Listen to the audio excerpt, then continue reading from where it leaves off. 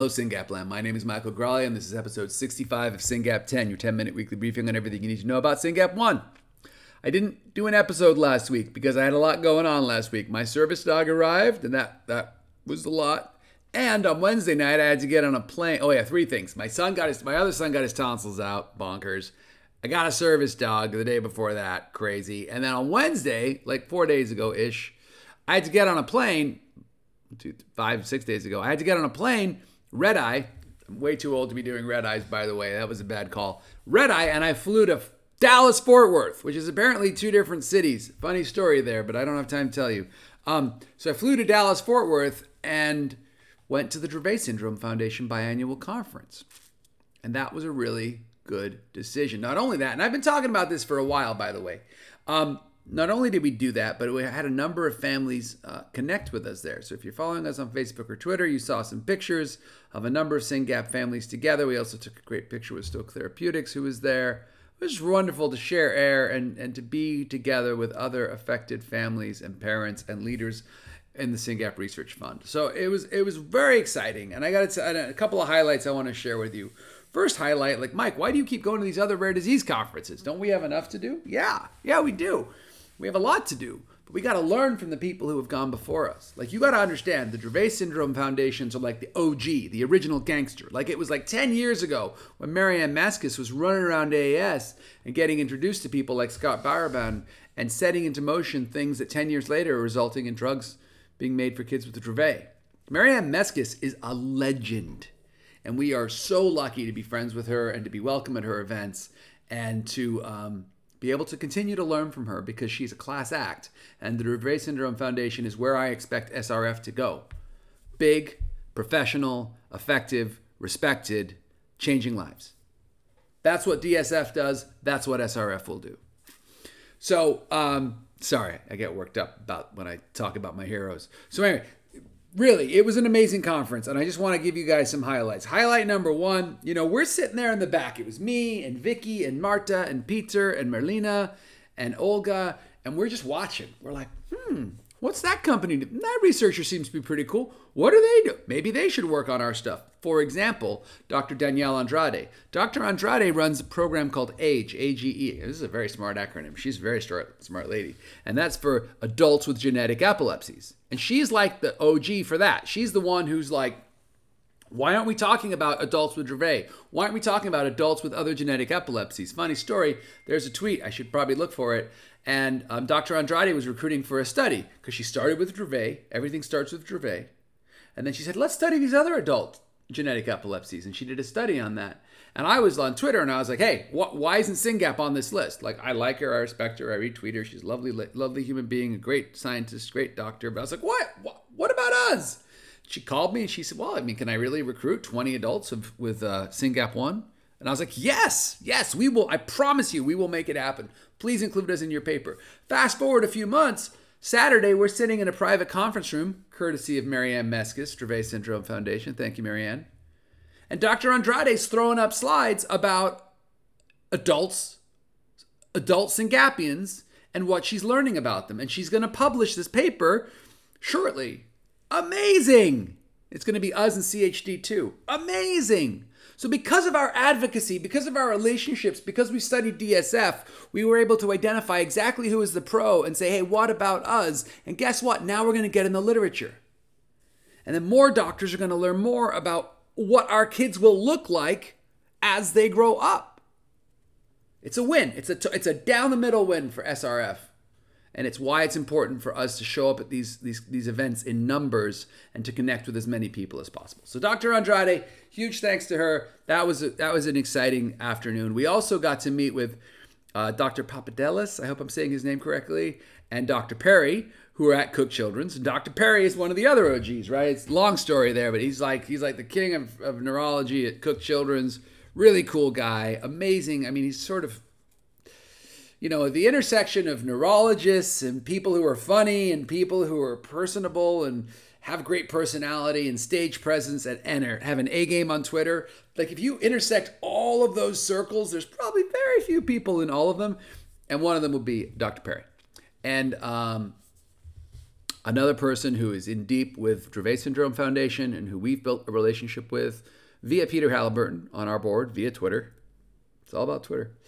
And Dr. Perry was a very gracious host at this event, gave us some t-shirts, was very kind to us, and also sat with us and Dr. Papadelis and told us about a very cool study they're going to do at Cook Children's on Syngapians, funded by a Syngap family, a Syngap auntie, or great aunt maybe. So thank you very much to the Foster family for making that happen. And it was awesome to hear Dr. Papadelis talk to the Dravet community about what he's doing for them, and then to come into a room with us and tell us that he's basically going to do very similar work with us. And that's just exciting, you guys, because Dravet Syndrome Foundation has been around for a long time, and we are catching up. We are moving. We are trying to move faster because they've already cleared the path. We don't have their numbers and we don't have their pharma interest, but what's going to help their kids could help our kids. I'll give you a third example, right? So I told you about Andrade, win for Syngap. I told you about Dr. Papadelis, win for Syngap.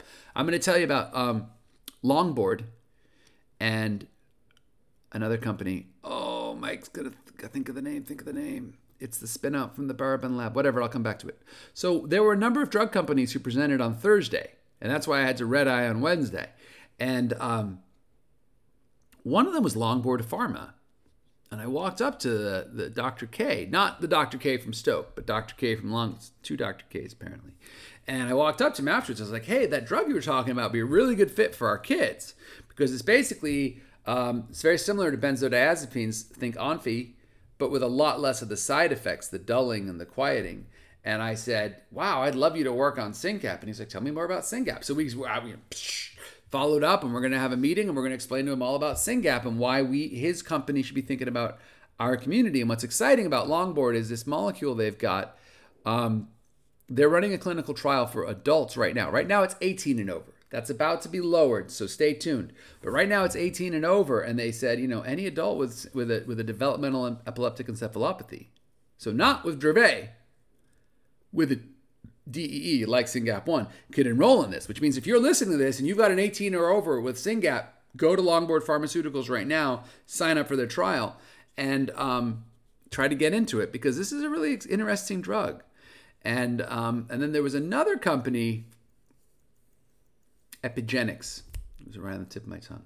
Epigenics is a spin out of the Barbon Lab. Scott Barbon is a professor of neurosurgery at UCSF, and he did a cool grant from the NIH for zebrafish. I don't have time to talk about zebrafish, but basically he's got a lot of zebrafish, and he's done STXBP1. Hey, Charlene, are you listening? He's done STXBP1, and he's done Dravet. And I said, well, why about Syngap? And there's all these complexities with Syngap because our kids don't seize till later, and so the fish don't seize till later, and because you got to wait for the fish to grow up, it's no longer high throughput, and then by the time the fish are adults, they have scales. Because they have scales, you can't get the drugs in the water through the skin. It's very complicated. But forget it all. I think the odds of us doing drug discovery with fish are frankly pretty low. And if somebody wants to prove me wrong on that, let me know. Scott's got fish for another year. We'd love to have somebody work with those fish. But here's the point. Epigenics has a drug.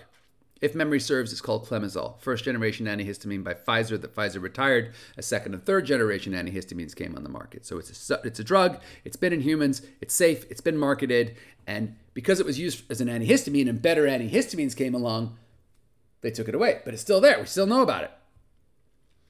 And then Scott's little fish, little seizing fish, got some Clemizole. They stopped seizing. Whoa.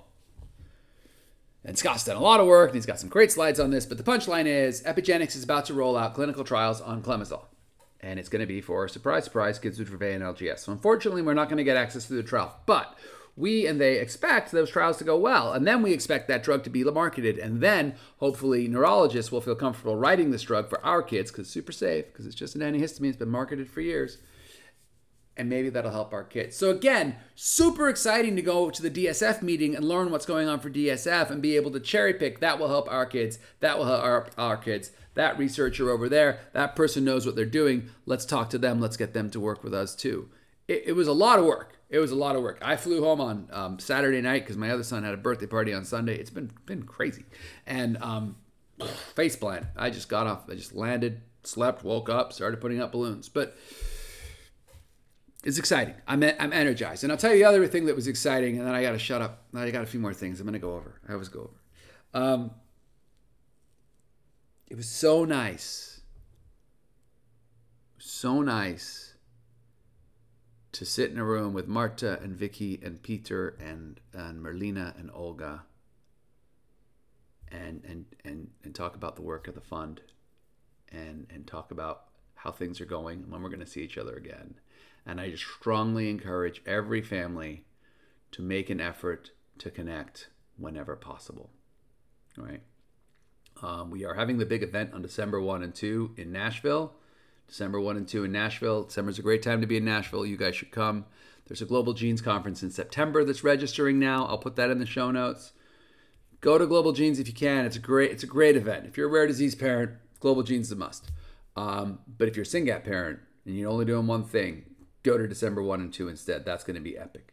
So those two things are happening this year, and I urge you to show up because there's nothing like connecting with other parents and supporting each other. That's number one. Number two, I just want to make a couple call outs. $1 million bike ride. We did it. We raised, I think, $35,000, which we're going to send over to UPenn, and they're going to allocate those funds. They're going to match them with another 30, so 35 plus 30, $65,000, and they're going to support someone doing work on SYNGAP. We'll see how that goes. Very excited. Susan Tavilla, the Queen fundraiser, just did a webinar. It was I've numbered the webinars now. I don't know why it took me so long, but webinar 61. Go check that out. It's all Susan Tavilla making the point. You don't ask, you don't get. And she's done an amazing job of asking on behalf of our children. And when we're singing songs about how much SRF has achieved in a few years, the Tavillas will be a major part of that. So that's super exciting. Go watch webinar 61. Good job to the team MDBR. And I just want to flag that two more things. Tomorrow, there is a webinar being put on by our very own Virginie from our board of directors and a SYNGAP parent who is now an employee of Invitae/Citizen, talking about why every family should be in Citizen. If you are not in Citizen, it is free. We pay all the costs. And you're missing a chance to advance research for your kid. Make sure your kid is in that data set. It is the most valuable data set on SYNGAP on Earth. It has already been licensed by 2 pharma companies that I know about. And I strongly urge every single family to get on Citizen. But don't take my word for it. Go listen to Virginie. Webinars tomorrow. Links in the show notes. That's number one. Number two, Jess Ferris is leading by example. Her family has committed to match up to $10,000 in donations on her Facebook fundraiser. That fundraiser right now is at $7,500-ish, $7,600-700-ish. So we need to raise $2,300. If we raise $2,300 more dollars, she will match it, and then $10,000 will become $20,000, and we will get closer to funding our next grant. There's also going to be a couple press releases dropping very soon, like in the next week or so, on even more grants that we've approved. I'm excited to tell you guys about that. Hopefully next week, one of those will be live. So good work, people. It's good work. We are working hard over here. And for new families, and I know there's a few new families, welcome to the community. And that's my phone. Good time to stop. Take care.